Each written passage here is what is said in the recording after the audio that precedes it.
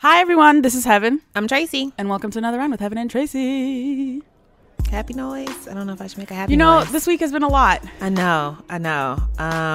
So, I still can't believe that it happened, but Prince has passed away. We'll be talking more in-depthly about Prince and his legacy on next week's episode. And we'll also have some thoughts on Beyonce's Lemonade. in like 2 days, the whole world changed. We have felt every single emotion. Yes. Yeah.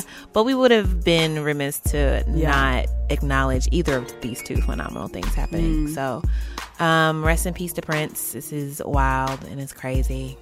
And to everybody listening, if you're still sad and upset, which you probably are, know that it is okay to push pause on your grief and treat yourself to an hour of joy. So hopefully you'll be able to settle in with us and have some fun. So who do we have on the show today, Trace? Today we have everybody's favorite, yours, mine, and your mama's, Stacey Marie Ishmael for Stacey's Career Corner. Yes. She'll be teaching us things as usual. And then we have an interview with the one, the only, Daveed Diggs of Hamilton fame. Ooh. I'm gonna go get cute first. Okay. So Daveed is a rapper and actor. You probably know him best from his 2 roles in Hamilton. He said, give me 2 roles because one is not enough. He plays both Lafayette and Thomas Jefferson. And you know how we feel about Hamilton, so this is going to be a lot of fun. And we're going to talk to him about his rap group Clipping, which if you've never heard of them before, we're going to fix that for you. And you're welcome in advance. To quote Daveed as Jefferson, if you don't know, now you know, Mr. President. You're welcome, everyone. Oh, also, this was recorded in a pre-Lemonade world. So yeah, that is important. If during any discussion of Beyonce, you're like, how dare they not mention Lemonade? It's because we didn't know what Lemonade was then. We lived in a pre-Lemonade world, and we have improved our lives now. I refer to them as the Dark Ages. Okay, I'll allow it. It's just the me thing that I like to do.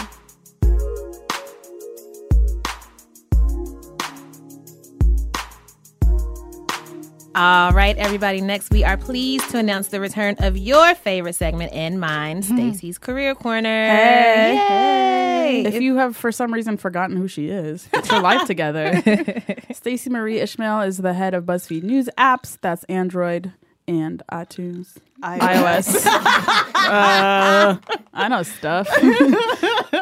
Let's go with just the head of BuzzFeed Mobile News. Yeah. Yeah. All right. We've gotten a few variations of the same question, which is basically, what do you do if you make a mistake at work?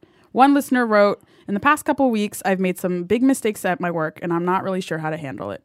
I worked hard to correct my errors, and I obviously understand that the best thing to do is never make the same mistake twice, but I'm still not sure how to handle being wrong and making mistakes in the workplace, especially when it keeps happening. What's the right way to make mistakes at work? School always seemed like an environment built for learning through mistakes, and I'm just not clear on how that process works in a professional setting. This question gives me anxiety. I know. That's so real. Yeah. I mean, so the other week, I took 5 minutes off and rewatched The Devil Wears Prada. Yes. First of all, you took 5 minutes off. What a Stacey sentence. Only Stacey Marie can watch an entire movie in 5 minutes. Call it a vacation. So much time. Aww. One of the interesting lessons of The Devil Wears Prada is sometimes you make mistakes at work because you think the job is beneath you. And there was this whole interesting intervention in The Devil Wears Prada when, the woman played by Anne Hathaway playing herself, but Anne Hathaway's character essentially said something like, I'm trying so hard and I'm not succeeding and I keep making mistakes. And then the wise guiding mentor gay man says, are you really trying? Are you? And she was like, no. Because that's how life works. Are you genuinely out of your league? In which case, are the mistakes the kind of thing that you make when you don't know better? Are you being careless? Are you not paying attention? There are a couple of suggestions that I have. One is figure out what are the conditions under which you can be most successful. So I had a friend who's now a developer who thought for a while that she wanted to be a journalist. No. She didn't have the temperament. She took sloppy notes. She found it very hard to pick up the phone and talk to anyone. I was like, well, these are some fundamental things that you would have to do if you're a journalist. But she finds it very easy to, solve problems by sitting at her laptop for an extended period of time in a zone and focus. And she very rarely makes the kinds of mistakes that she was making in a different context. It's sometimes that you are in a situation that is not enabling you to be better. And that's certainly one of them. The other is, are these real or perceived? Right? Are you beating yourself up over things that nobody else has even noticed? Or is this like legit something that has gone wrong and there's been an accountability process, and like what are you doing after? And one of the things I have learned is the only way to not make the same mistake again is to figure out why you made it. You could be making the same mistake that manifests in different ways, right? So your mistake could be that you don't listen.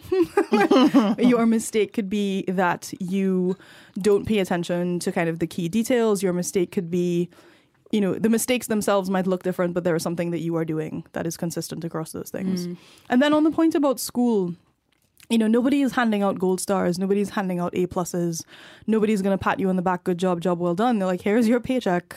Like, you have not been fired today. Yeah. Oh, it's so depressing. Carry on. I mean, you know, corporate life is rough. And so this obsession with hoping that someone will tell you what you are doing wrong, often that conversation only comes when they are sick of, when they're about to fire you, right? Like you can't rely on somebody else being the one to say, these are the things that you can be doing better. And that can be stressful because in a school environment, you know, you've got your teacher, you've got the grade on this thing, you have very tangible issues that you can turn to and look at and say, okay, like this is how I could have done that better. And it's tricky in the workplace, but like the keys here are really be honest about why you might be making these mistakes. Like if you are over your head, if you fundamentally just dislike what you're doing and you feel that it's beneath you, if you need additional training, or like you're just not paying attention, those are different things. Two other versions of this question that we've gotten. One, what's the best way to bounce back from a bad job review or like a performance review of any sort?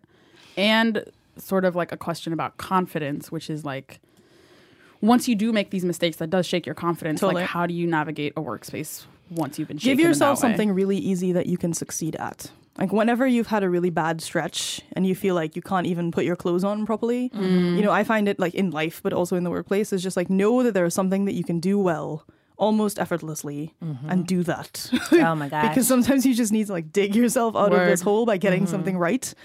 And in terms of bouncing back from mistakes, again, it sort of depends on the nature of the review. You know, is it fair? Right? If this is really something that you have done and you have screwed up, then it's about what is your personal improvement plan. If it's a situation of you think you're being unfairly criticized, that's a much harder thing that I feel like we've talked about. But taking accountability is extremely important. Saying, I know I screwed up. This is what I'm going to do to correct it. And this is what's going to happen the next time to make sure it doesn't happen again.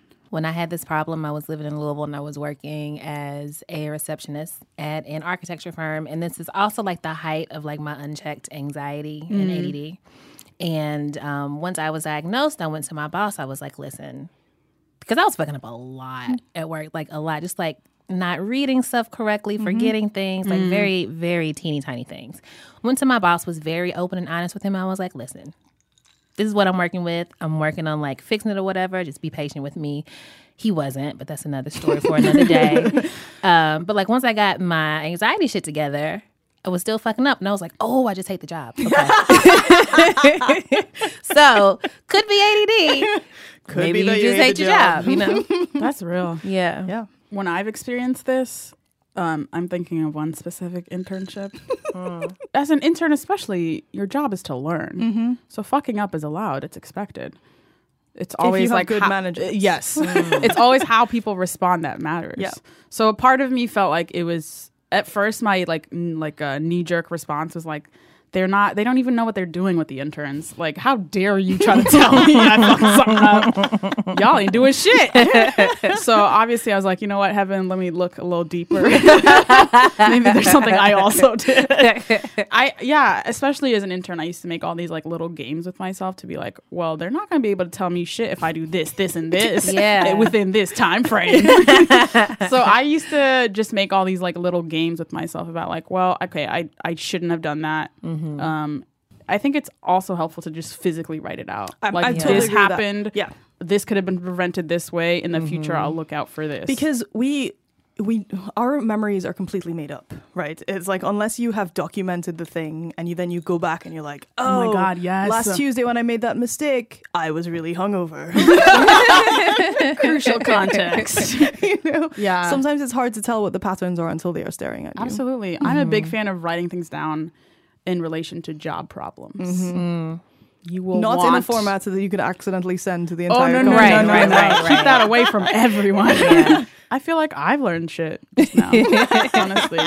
I know I've made Write some things mistakes. down, be self-aware, and ask yourself whether you actually hate your job. Word. Right. Oh, Stacey, thank you as always for your wisdom. Always a pleasure. I'm ready to go out in the world and be great. I'm go ready write to some never stuff make down. a mistake. As always, you can find Stacey Marie at S_M_I. She's about that underscore life. Same underscore. And you can follow her work at the BuzzFeed News apps on iOS and Android. There you go. Thank you.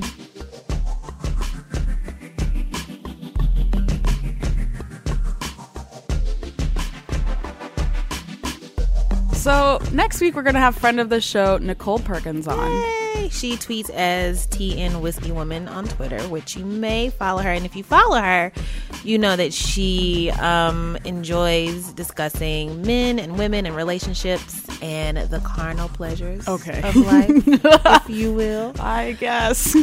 So we're gonna try to get her to do like a, we don't have a name for it yet, like a Nicole's love Sex corner. Nicole's sex corner. That's what we're gonna call it. But no, she gives really, really good advice, I think. But she also gives really bad advice if she's drunk. Okay, noted. So if you all have questions that you need good or bad advice on, yes, love, sex, relationships, whatever, you can tweet them to us at Another Round, or you can email them to us at anotherround@buzzfeed.com.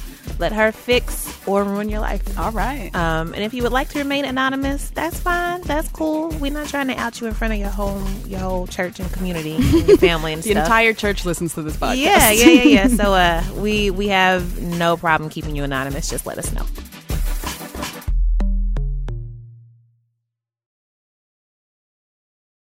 We, per usual, are very, very excited about our interviews, but today we are especially excited because we have the one and only Daveed Diggs on the show. If for some reason you don't know who this man is, listen, I don't know what to tell you. It's probably too late for you. You should probably just retire, just like move From into life. Yeah, just go sit down somewhere for the rest of your life. But if you don't know who he is, I don't co-sign that. he's much kinder than I. Actor and rapper from Oakland, he plays both Thomas Jefferson and Lafayette in the hit stage play Hamilton, which is the play that your friends cannot stop quoting, myself included. And like, I'm looking at the curls right now, y'all, and it's just, we're gonna have an entire conversation about your regimen. Yes. It's Curls gonna are be so popping. disappointing. It's going to be a brief conversation. Welcome to the show, Mr. Daveed Diggs. Thank you so much. I'm really happy to be we're here. so excited to have you. How are you? I'm great. We just did a bunch of rap songs in the Yeah. cafeteria. Welcome to BuzzFeed. That's real cool. Yeah, and you can see the video on BuzzFeed's Facebook page. We'll post a link. And it'll be in the newsletter. So, Daveed, when did you fall in love with performing? So when I was very young, maybe in like 4th grade, I had a teacher who, Miss Engerman, shout out to Miss Engerman. I don't know if she's still teaching, but at Marina Elementary School. And she used to have us memorize poems every week, which is a really great thing to have kids do. Everybody in the class was reading the same poem. I got so bored. So I decided one day that I would just act it out. I was going to act out this poem. I had these little ideas. I remember sitting at my desk and had sort of an idea of what I wanted to do, and I don't remember what the poem was, but I got up and did it, and people laughed. And they laughed when I wanted them to laugh, and I was a very, very shy kid. I'm still a pretty shy kid, but it gave me like a reason to be in a room. You know, that was the thing about performing for me, is I really like people. I like being around people, but I don't always, I'm pretty introverted, so those things are in conflict. So performing gives me a reason to be there. It gives me things to say. It gives me something to do. I know what to do with my hands. Like, I remember that feeling. I remember that feeling of being powerful and of being able to get people to do a thing because it was what I wanted them to do. That was the thing about laughter, you know? I didn't know. It was like, oh, I wanted them to laugh and they laughed, cause and effect. Like, that was real cool. Yeah. So I was kind of doing school plays a lot after that, mostly for that reason. It gave me a reason to be in front of a lot of people, which was a thing we were there, and then afterwards they could talk to me about this thing that happened, not ask me questions about my life. Was that the first performance you ever did, like for people who weren't like your mom and siblings? This is the first one I remember, although there are photographs of me in preschool. So there was like a show and tell day or something. Or no, I'm sort of remembering this story because it's a story my father tells a lot. But apparently there was a class play or something, and I did not want to do it. So they said I could do something else if I wanted to. Oh, man. And me and my dad used to do gymnastics. I'm doing air quotes here. Which was, we used to do this thing, like I could stand on his shoulders and he could just walk down the street, what I'm saying, and we used to do this. He would lift me up with his feet and stuff. So I made him dress up in these like rainbow tights and come to my dad was not about being on stage. It was like not his thing, but I was so excited about it, and he would, both my parents would do anything for me, clearly. Aww. So they, I made him come. We had these matching rainbow tights, and we did this gymnastics routine that I had come up with in front of all the parents. This is the cutest thing I've ever heard in my life. It was pretty great. Let's talk a little bit about your parents. I know you are both Black and Jewish, white Jewish, because yes, they are brown Jews. They are. So that's not a distinct mutually category. But I feel like other than Drake, I don't know. I don't know that many of them. There's lots of us. There are a lot of Ethiopian Jews. So I've learned later in life that that's a huge thing. But was that a big part of your identity growing up, or did that just feel like normal? I'm from the Bay Area. The thing is, so like even in the 80s, everybody was mixed, know, and we and my mom also did things to sort of take care of fixing the culture at large for me. So I don't think it was really till I went to college that I sort of experienced how that it might even be an odd thing, My mom used to color in my coloring books. It was my white Jewish mom, but like, they were not coloring books, picture books. So, she would buy these picture books with cool stories, but there were no Black kids in them. So she would take crayons and color them in before she gave them to me. Come through. Shout out to Mom. You know what I'm saying? Yes. So I didn't know, I didn't know that the rest of the world felt any differently. It didn't seem weird to me. I had other Black Jewish friends growing up. As you get older, particularly when you're in high school and stuff, Jews really click up. Like everybody's. He said it, not me. It happens, and they love to like freestyle at parties, and they love, and that started to feel a little weird for me. I don't know. I didn't get bar mitzvahed. I went to Hebrew school like up until the point right before, and then started going to a bunch of bar mitzvahs, and was like, oh, I don't have any rich family. I don't really know why I'm doing this. Like, what's the point here? And my mom had stopped caring long ago. She wasn't driving me there no more. So she didn't care what I did in that respect. So I wasn't getting any pressure to stay in there. And I felt like I felt Jewish. I knew when the holidays were. I've mostly forgotten now. But, when I see someone else light a candle, I light a candle. I'd learned the prayers sort of by rote. I could not like tell you what the words mean, but I know how they sound. So like I could mumble along. So you got the basics. You know what I'm saying? I had the basics. So Yeah. I religiously, I still identify as Jewish if I'm going to identify as a thing. But kind of the great thing about Judaism is there's this wide spectrum of how you practice Judaism. That's probably true of every religion. I just happen to know about Judaism. And particularly where I'm from, like, there's a thing, you can be Jewish and not remember when Rosh Hashanah is. It's fine. Like, we're all good with that. Hell isn't really a thing. You're fine. You're going to be fine. Just try to be a good person. Right. I should look into this. Hey, look into it. You're welcome, Jews. 2 converts at my table right now. I should get paid. Would you say it was maybe like high school or college where you really felt like a more feeling like you are not the same as like your community, or maybe even just like when did you feel you were not white? I've never felt white. I've always like, when you're forced to check a box, I guess I've always checked Black or African American. You get that very early. I was followed in stores early on, like, very young, like all that stuff, all the stuff that you get from being a Black kid. Like I got all that, even in the Bay Area. But so I used to be very careful to identify as mixed. And now I guess I'm less careful to do that. Why do you think that is? I'm not sure. I'm just like thinking about this now as you say it. I don't really know. Because sometimes it requires a conversation maybe that I don't want to have, I guess. I don't know. Because I can pass for Black. Like, that's the cooler one. And like, you know what I'm saying? So you're not wrong. And you're not wrong. So like, I walk into a room and people are like, yeah, that Black guy. You get the head nod. I get the thing. What's up, man? What's up? I know you went to Brown. I did. What was Brown like? Crazy, man. it was interesting. So I went on a visit. I remember the track team brought me out to visit and like show me the facilities, and I spent like a couple of nights there.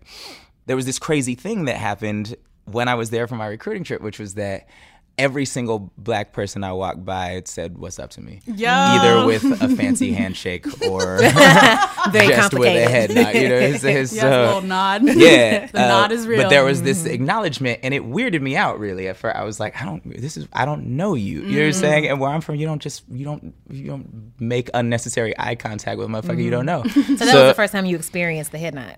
I had experienced the head nod from people who, if we had at least like spent time in the grocery store together or something, but like these would I've never been here before. Like I don't know you at all. Right. And I was like, this is like a black thing. This is what we do. Like just every black person you have to acknowledge. What if I don't like you? Like, you know, what if I don't really fuck with you like that? So also, you're in Providence, Rhode Island. I know.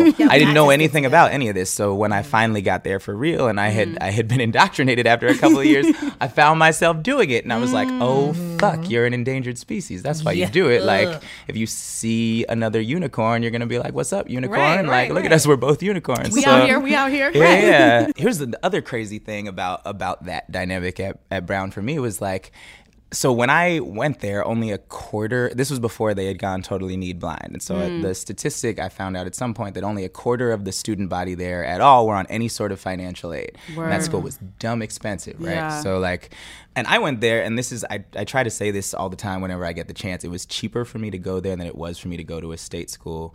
I ended up coming out of college with fewer loans, and my parents paid less money. That is the dirty secret that they don't tell poor kids about Ivy League schools with big endowments, is if they want you to go there, they can make it possible for you to go there. So apply to your Ivy League schools. Yes. I tell people all this all the time too. Right. I had the exact same experience. Yeah. All that said, there were plenty of black people there with money, but all the black people wanted to pretend like they didn't have money, and I didn't get that at all. Too. You know, like it was a very weird thing to me because I actually didn't have money, and so like, and I didn't know like. Why are you doing this? Why aren't you buying this sandwich? I know why I'm not buying this sandwich, but you could totally fucking buy this sandwich, bro. It looks like a good ass sandwich. Like, man, that's so real. Yeah, but that's, the race politics in college are so crazy because all of the politics in college are crazy, right? You're like trying to figure out who the fuck you are, and then you also have to like deal with other people doing the same thing. It's a weird thing to thrust an 18-year-old into. Did the acting and rapping come? Like, did you start doing that more during college? I was doing both of those things a lot before. My trajectory to me has always been, it's interesting because Hamilton came along and nobody in the grand scheme of things knew who I was. I wasn't getting invited here before Hamilton.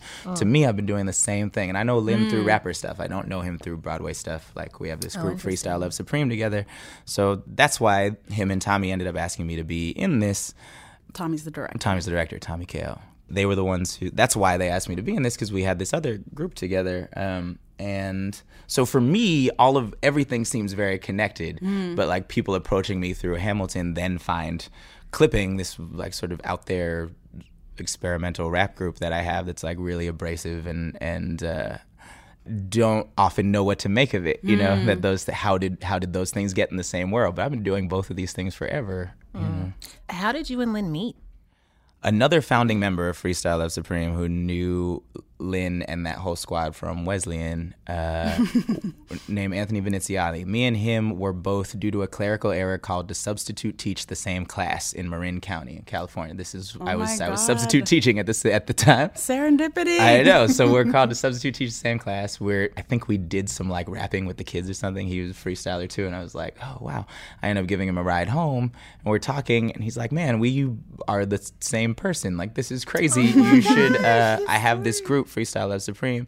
You should be a part of it. I'm starting a West Coast version called The Freeze. So anyway, it was really through him that I started working with those guys, and they would fly me out when they couldn't fill up a Freestyle Love show in New York. They mostly performed in New York or on the East Coast. And if they couldn't get enough people because everybody was busy being on Broadway and winning Tonys and crap, this was like around In the Heights time, they would call me and bring me out.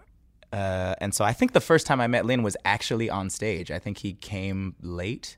Like, I didn't see him for any of the warm-up, and he just ran on stage and started rapping. And I was like, nice to meet you. You're really good at this. how would you describe your music? I was reading about it, and one of the ways people have described it, which is a new genre to me, is noise hop. What's that? Well, so this is clipping that we're talking about specifically, which is actually different. I have a few different music projects out in the world. Clipping being one of them, and the one that for sure has the most traction, I think. And we're signed to Sub Pop Records, and we got more music coming out soon, and it's gonna be real good. Clipping for us, from our perspective, is just the way we are capable of making rap music. This noise hop idea came along, had been a thing that was brewing for a while to encapsulate groups like Death Grips.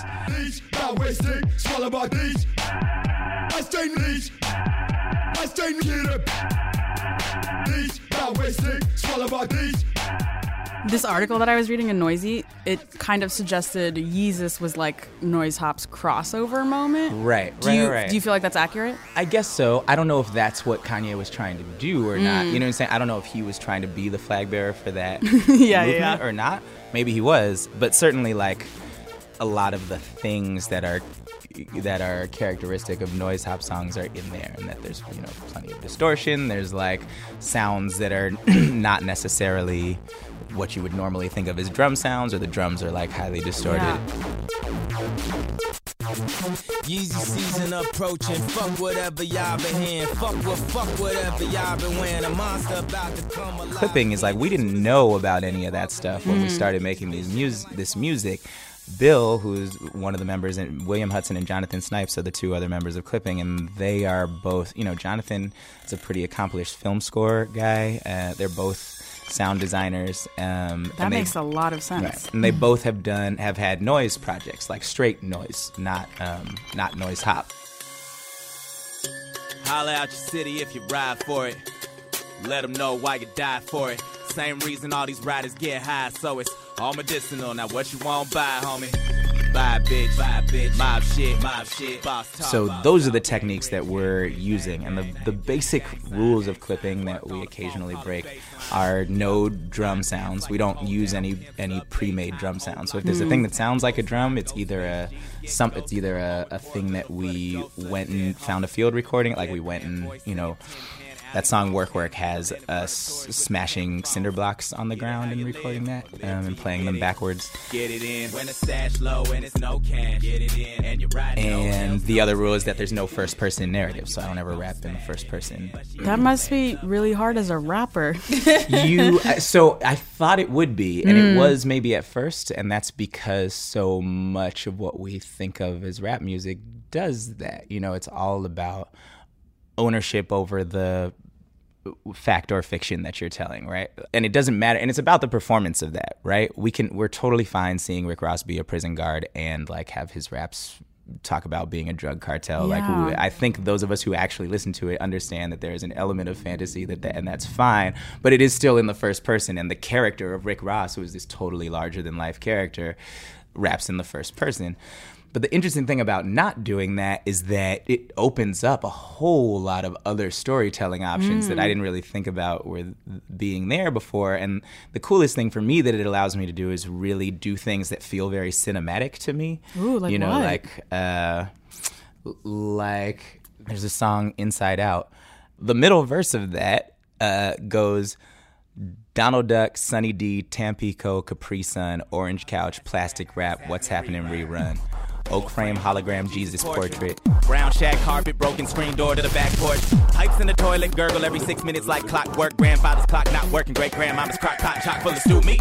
Who me said a speech bubble on a dog on a Sunday morning, comic clipped and stuck up to the fridge with big chip bag magnet, big chip stacked in the armoire. Behind glass where the dominoes and the bicycle cards are, and the thick yellow and crystal tumblers. One sits on the table with a single ice cube melting into a thimble full of Jack Daniels. The telephone receiver hangs, swinging by the cord, and the front door is swinging wide open accordingly, and the big block engine turning over in the Caprice that's pulling out of the driveway, letting the tires screech.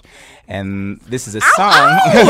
Oh my God! Jesus. But this is a song that's essentially about a murder, but I got to freeze frame this one person after somebody had gone running out of the house after getting a phone call, right? So we just get to see this telephone receiver swinging. We get to see the unfinished Jack Daniels with the single ice cube, and we get to see all these markers of this is really in actuality, what I'm describing is my grandmother's house, that the Jesus portrait, but like that's not important to clipping. There's no person there. So, but those are the visual cues that I was using. So the dominoes in the armoire, like all of these things, we get to really see this scene, and that to me feels like so cinematic and cool. And it's in a rap song, and rap is totally capable of handling that. And I'm not the first person to do that, but that's what eliminating the first person forces you to do. Find ways to really expand moments. Storm coming. Everybody inside. It's a war coming. Stack your bread, get high, gotta pour something. Out for the homies. Turn that beat up. Get loaded. It's a murder on the outside. Everybody inside. Murder on the outside. Everybody. So you have this web series called Hobbs and Me with your friend Rafael Casal. Hey. That was a live action version of the Calvin and Hobbes strip. The Calvin comic Hobbes strip. is so good. So for people who don't know, Hobbes is based off Thomas Hobbes, the 17th century philosopher. Right. Were you influenced by him philosophically? I feel like your lyrics are pretty nihilistic. That's interesting. What a great thing to say. I don't think of them as nihilistic. I'm a pretty hopeful person, but you're right. I totally see You identify that. as a hopeful person? I do. I'm an Interesting. optimist, but I guess my songs are not always. But so many of those songs are about the present, I don't really talk about my aspiration for the future that much. But in any case, I think I'm more influenced by Hobbes the tiger than Hobbes the philosopher, but that's the same thing, really, right? So, but yeah, I never thought of that. You're blowing my mind right now. I gotta write some happier shit. I mean, I wouldn't say it's necessarily just not happy, just it has a vision of the world that... Have you read Ta-Nehisi Coates' Between the World and Me? I still haven't. I've been reading it in snippets backstage sometimes because Renee has been reading it backstage. When we're off stage together, I make her read out loud. Renee the God, Renee the Queen plays Angelica in Hamilton, and also your fave in The Good Wife. Oh my God. Yeah, so I make her read out loud to me sometimes, but I have it sitting there, but I haven't gotten to it. Right, so I would describe that as nihilistic, but not in any way like just mean and negative. Word. Well, yeah, if you want to associate with me with Coates, that's fine. Do that anytime. I'm really totally fine with that.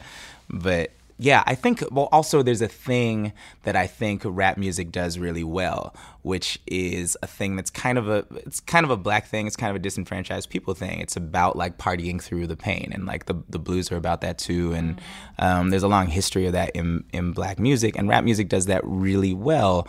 People, oftentimes get really bent out of shape over gangster rap songs.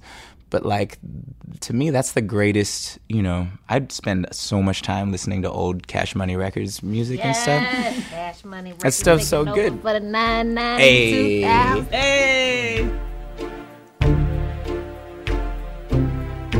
My friend Bill talks about this from Clipping, talks about this all the time. But there's a revolutionary potential, particularly at that time in the late 90s, of a black man owning a Rolex. That's not who that was for. You know what I'm saying? So people get upset about all the floss and party stuff in those songs, but actually, like, those are seeds of revolution. And the fact that they were doing that while wearing Dickie suits and driving trucks, like the same things that everybody else was wearing.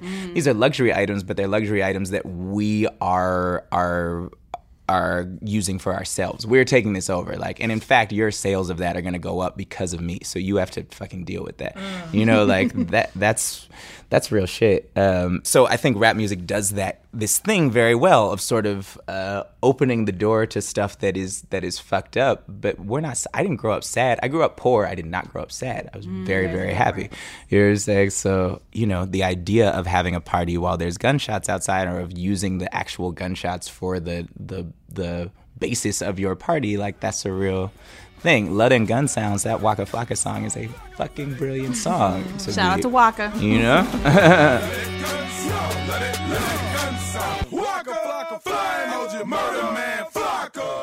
I feel like we would be run out of town on a rail if we did not ask at least one question about Hamilton. You get one question. One question. So in Act 1, you played the Marquis de Lafayette, and in Act 2, you play Thomas Jefferson, who kind of winds up being one of Hamilton's fiercest rivals. I'm in the cabinet. I am complicit in watching him grabbing at power and kissing it. Washington isn't gonna listen to disciplined dissidents. This is the difference. This kid is out. After I watched the show, I was like, wow, he had maybe some of the most technically difficult things of the show. Absolutely. When you listen to your music, you know you're a fast rapper. Yeah. And like very well articulated rapper. Yeah. How do you prepare for something like this and like doing it for this many nights in a week? Well, it's actually so much easier than a rap show. Really? Oh man. Well, cause like you have a nice lav. The sound people are really good. Everyone, like, the sound is incredible. There's no smoke in the room. You know what I'm saying? Like, being on tour with doing dancers. Yeah. I'm saying, like, if you can, and those dancers are, they are dancing and singing. I'm really just strutting, and I'm just strutting and You rapping. are a great strutter, though. I You were stole it very from my good. granddad, but I strut and rap. They dance and sing, and that's a lot harder. But really, for me, like, when we started doing this, I had just come off of almost 3 months straight of just doing rap shows all over the world, almost every day, so 8 shows of this a week is actually vocally so much easier. Really? So you're not screaming. Rap shows in a I feel club like in rapping- France, like, that is full of weed smoke and cigarette smoke. And like the sound man has already left to go get a drink, Yeah. Oh, and man. like, you know what I'm saying, and I you're hear left you. with a microphone that's barely on, and you just scream. That's what Yeah. doing a lot of rap shows is, especially when you're doing stuff as technical as what we do with clipping. Getting the words audible is the most important thing. So vocally, it's easier. And they gave me the technical stuff because Lynn was writing it after I was already doing it. And he was like, oh, great. He can rap really fast. I can write really fast for him. So you had already agreed to do this. Like, you didn't have to like audition for the part? I didn't. I would never be in this show if I had to audition. There's no way. How do you, If I why had do to- you say that? if I had to sing for Alex Lacamoire, I've never done a musical before. Like, singing in front of people is still terrifying for me. Like, I do that shit every day now, and I'm still scared. What? And to do a dance rehearsal, if I had to do a dance audition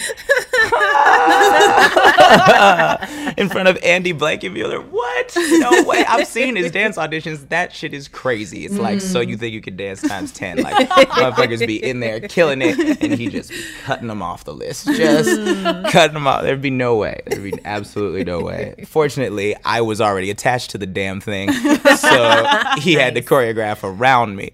Literally, what did I miss happened? Like, he was like, I know we're wheeling you in on this staircase. And I was like, great. And he's like, he's like spent a lot of time with the ensemble, like, doing these moves.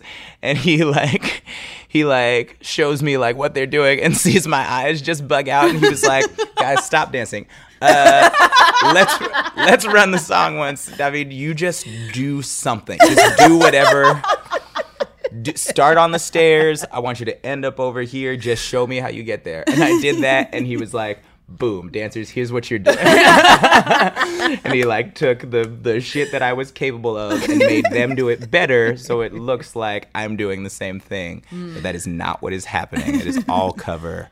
It looks beautiful. It does. Yeah, he's really, really good, and he made me do things that are effortless for me. You know what I'm saying? It was shit that I was able to come up with and made it look so impressive because everybody else is dancing their fucking asses off, but like, I'm really just walking.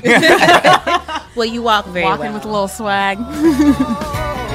Mr. Jefferson, welcome home, sir. You've been off in Paris for so long. So what did I miss? This is our rapid fire question segment that we like to call pew pew pew. These are finger guns, and this is a finger gun sound.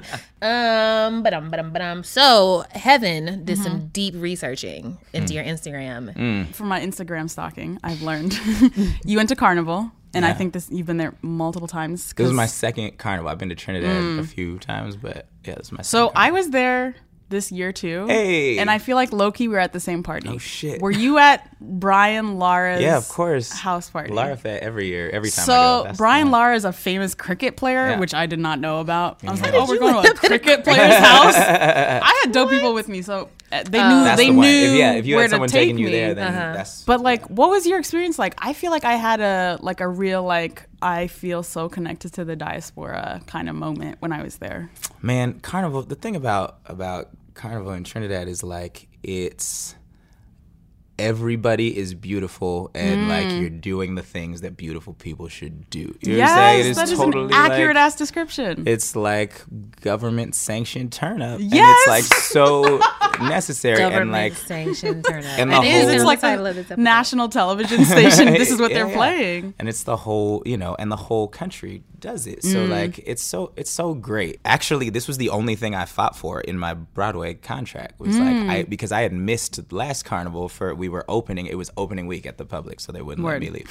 Makes but, sense. So as soon as I got my contract, I was like, look, these are the days I'm taking off. Word. Like, and I will not sign if you do not give me these days because I'm not missing another carnival because I need it in my life. And I, you know, my girlfriend is from there, so it's I'm in love with that country. She's Trini? Yeah. And her family's still there, so we get to go and stay with her mom and all Word. that stuff. So carnival is the like sort of necessary recharge. The other awesome thing about it is if you've done it once, you don't ever care about missing another party. You know what I'm saying? Like I'm back here in New York and my friend's like, you gotta come out. And I'm like, I don't really. Like it ain't That's so carnival. real. You know what I'm saying? Like Carnival parties are so fucking true. They So I need to right. start my Kickstarter now. Yes, Yeah, it was go. so much fun. I must ask you about your hair. And I also got a special request to ask you about your eyebrows. I don't know what I'm supposed to ask about your eyebrows, I don't but either about how weird they are. no, such- they're so good. Do you jacked. like shape them at all? Nah. Eyebrows on fleek, hair is popping. So Absolutely. what are you doing? I don't know. You know, the white mama helps. I imagine with the hair, like, but I don't know. Right now I know my girlfriend is using some shampoo and conditioner that has coconut oil involved in it, so I know I use whatever she buy. Like that's whatever is there. So, and I wash my hair very rarely, so maybe that's the secret. Like, you Yeah. know, not doing it too often. I feel like very textured hair does better when Yeah. you don't like when you're not constantly shampooing and like stripping out all the natural oils. I can talk about hair forever, but I don't want to learned bore so much from anybody. you, Tracy. But in the eyebrows, that's so funny because like mine are so weird. They have this one part that doesn't go with the rest of them. You know, It gives you sticks so much straight up. character. Okay, that's cool. Like I've always been self-conscious of them, actually, like my whole life, but Well. not self-conscious enough to do anything about it. Just yeah, So a lot of famous people have stopped by the Hamilton set. yes, Us included. yes. And Yes. also Steven Spielberg said you brought so much West Coast Compton flavor to the piece. He did say that. He was only like a few hundred miles south, so it's good. It's all good. I was like, oh, Steven Spielberg knows about West Coast Compton flavor. But also, notably, Beyonce and Jay-Z came. Yeah. What did Beyonce say to you? What did she say to me? They were just super complimentary, and they were so great and gracious. Honestly, like that was the quietest it has been. So after the show, like everybody who's coming backstage kicks it on stage. We don't really have a green room there.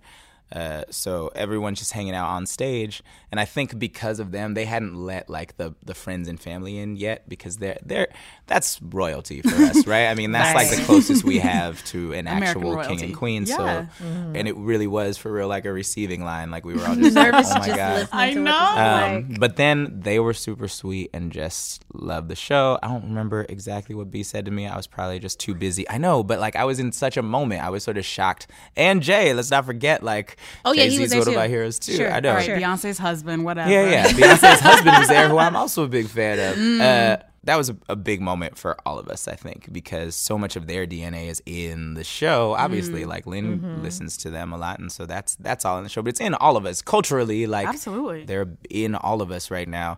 And so having them there was kind of this weird moment, and then having them be complimenting you on the thing that you're doing is kind of like, I don't know. I melted a little bit, and I just I was sort gonna of say didn't I really would say shit. just turn into a puddle and seep into the floorboards, and that would have been it. Damn, feeling like a cold game. I remember when we used to spit that propane, but now they want this cold swag in them skinny jeans. So they pocket these bars and give them niggas brain freeze. Is that cold enough? Mr. David Diggs, I cannot believe that you are here and that you gave us 2 minutes of your precious time. I know. Thank Thank you so much you. for having me. This is fun. We Thank should you do it so another much for time. coming through. Where can folks find you? Social media, music. How can people follow and stalk and support you? DavidDiggs.com is the website. Right now, all that's there is this album, Small Things to a Giant. You can get that. Awesome. My Twitter's David Diggs. My Instagram's David Diggs. My Facebook's David Diggs. Okay. Nice. So, yeah, pretty much those are the places you can find me, or outside of the Hamilton stage where I'm there every night. Awesome. Matter of fact, break out them brass knuckles and see me, son. Never understand why a sucker with a glass jaw wanna talk so much. So you really think you talk me shit to a squad that go as hard as us? Count our success on the heads of these outdated haters like an abacus. You over there feeling brave, huh? Don't try it, don't. These peasants can't respect the king. So defiant with their head flow. I'm a tyrant, recognize you talking small things to a giant. Small things to a giant. Recognize you talking small things to a giant. Heaven, it's that time again. What time is it? Time about a round. Hey. Who or what is your round for this week? I got the Hamilton book. Ooh. Hamilton, the Revolution. Was it hard to find? No, it was everywhere, which I'm really happy about. Mm-hmm. But it's like basically like the making of book. Like I'm a process person. Right. I love hearing about other people's processes. So it's got like a bunch of like behind the scenes photos and like annotations and all this stuff. Mm-hmm. It's so incredible to see what could have happened, because he's like he'll in the annotations he'll be like, I added this whole second part of the song like at a later time, and then now you're like, wait, what would the song have been without this part? I really like seeing all the tiny decisions that make one big beautiful thing. Mm-hmm. So they talk to like the choreographer, they talk to the director, like you really get to like see what happened, and it's like so infectious. Aww. It's so energizing to see like this thrive, but also like to see how much care was put into it. One of the reasons I really like the book is because it feels a little bit like when comedians laugh at their own jokes. Like they're genuinely tickled by something they said. Aww. It's so nice to see him be like, yeah, I killed that shit. Ooh, look at that pun right there. Look at that assonance. It's just like exciting to see how excited he was about like very, very specific things. Yeah, plus we should be encouraged to praise ourselves and the amazing shit that we make a lot more often. Like, absolutely. so conceited. No, I made something amazing Bitch, and I'm this is recognizing great. that. Yeah. Yeah. So for him. it feels like watching someone be tickled. Good inspiring read. Also, the photos are amazing. I can't wait till I get my autograph copy so I can do the same thing. Wow. Just putting it out there. I haven't even finished. I'm only in Act 1 and I'm loving it. Aw, that is such a good endorsement and review. Thank you. Yeah. I'm not being paid for this. Tracy, who are you buying around for? I am buying around for a musician. I guess he's a musician, producer. He's a music guy by the name of B Ford. You can find him on the internet, on SoundCloud, B Ford. Okay. He makes amazing bounce remixes, New Orleans bounce remixes of songs. Actually, the very, very, very first BuzzFeed post I ever wrote when I first got here. Oh my God, I remember this. Was a list of bounce remixes you need. And I mean, like, bounce artists will remix anything. Yes. And instantly make it so much better. There are bounce remixes of Adele. We could have had it all. There's a good one of that. There's Anita Baker. Adele. Yeah. Listen, if you've ever been like, man, I wish I could twerk to Anita Baker while crying. While crying.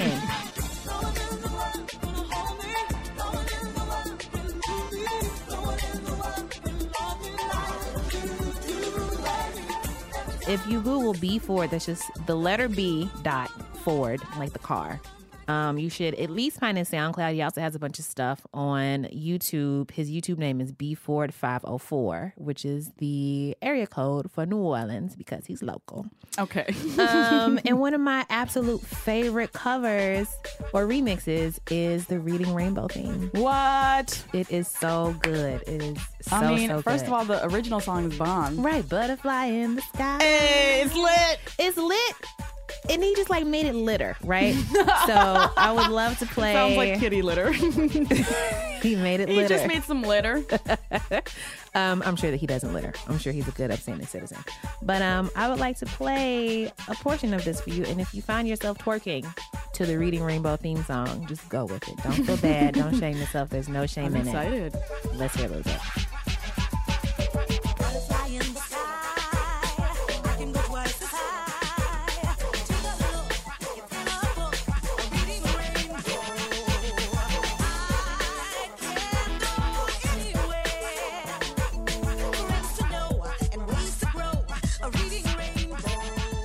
I'm ready to go to the club and also read. Yes. Going to the club with a book, the Heaven Nagati story. Yes. But really, if you're feeling down, if you're tired of listening to the same stuff, just go and listen to literally any New Orleans bounce remix of any song. Ooh, and we'll throw the link in the newsletter. Yes. Tracy's My first first terrible post. It wasn't great. Baby's first bounce remix. Baby's first bounce remixes. So shout out to B4 for blessing us with all these amazing remixes. Shout out to New Orleans for existing. Brought to you by Ford.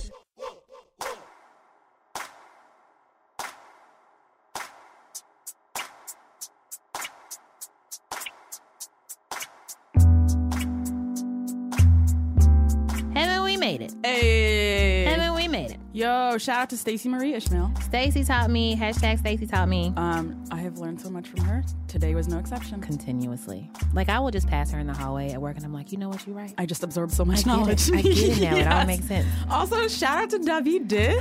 Thank you to David. It was an amazing conversation. Thank you for taking time out of your incredibly busy schedule. Yeah. As always, shout out to the Pod Squad. Pod Squad. Yeah. There you go. Yeah, I'm getting a little musical with it. Changing directions. It wasn't good. It was great. Don't you talk about yourself like that. Don't you do it. Thank you, Tracy, Not on my but watch. don't encourage this. No. I will always encourage. This episode was produced by Eleanor Kagan with editorial oversight from Jenna Weiss-Berman, with production help from Antonia Sarahito, who is our What? new... Who's that? I'm so glad you asked. Oh my she is God. our new producer in the pod. What? Welcome, Antonia. Say hi to Antonia, everyone. And of course, Julia Furlan and Meg Kramer. Thank you to Paul Ruiz at Argo Studios, who served us some of the best water I've ever had in my life today. Oh my God, chill. Thank you to our in-house musicians, Miss Jean Gray. You can follow her on Twitter at Jean Greasy. And Mr. Don Will of the Almighty Tanya Morgan. You can follow him on Twitter at DONWILL. Thank you to Heaven. Yo, Tracy, Listen, you be getting me through the you days. don't even got to say. You I just love know. you. I love you. I love you too, girl. Follow Heaven on Twitter at Heaven Rants. That's heaven, like the place in the sky that your granny was probably really into. Yeah, I think my whole family was. They're pretty into it. And rants, like the thing the white men do when they never get called on. Yeah. Bloop. You can follow me on Twitter at Broken McPoverty on Hannah Money. We're working on it. Oh my gosh. She's going to be Richie Von Moneyheimer That's soon. the goal. That's the goals. Newsletter. It's bomb. What are you doing? What are you doing with your life? If you're not getting a newsletter, get it together. There's nothing good in your inbox. This will bring at least one thing. Oh my gosh, go to BuzzFeed.com/anotherround/newsletter and upgrade your internet experience. Also, check out BuzzFeed's other podcasts like Internet Explorer and The Tell Show. And we just launched a very new politics podcast. It's got the best name. The name of the politics podcast is No One Knows Anything, which is so appropriate. Accurate, Because yeah. nobody in politics It's a knows fun election season. anything. So check them out. Hit us on the Buzz, Twitter, Facebook, email, Another Round. I'm bad at this part. Twitter, Facebook. You can find us at Another Round. Email us, anotherround@buzzfeed.com. Rate us on iTunes. Nominate us for a Pulitzer, for a Nobel Peace Prize, and all the other awards. Yeah, nominate us for stuff. Because we're great. Yeah. Drink some water. Take your meds. Call your mom. I'm looking for a therapist. Nice. Pray for me, please. I have not begun that journey again yet. Oh my gosh. But I need to. I'm simultaneously looking for a therapist and an apartment in New York City. Oh, no. All right. What Everybody am I pray doing for with Tracy. myself? Please, please, please, please. And if you are thinking of starting therapy, this is your push. This is the sign you were waiting for. Yeah, listen to episode 34 where we walk through the process to the best of Word. our ability with All right. our friend and colleague, Ariana Rebellini. Love you guys. Bye. Bye.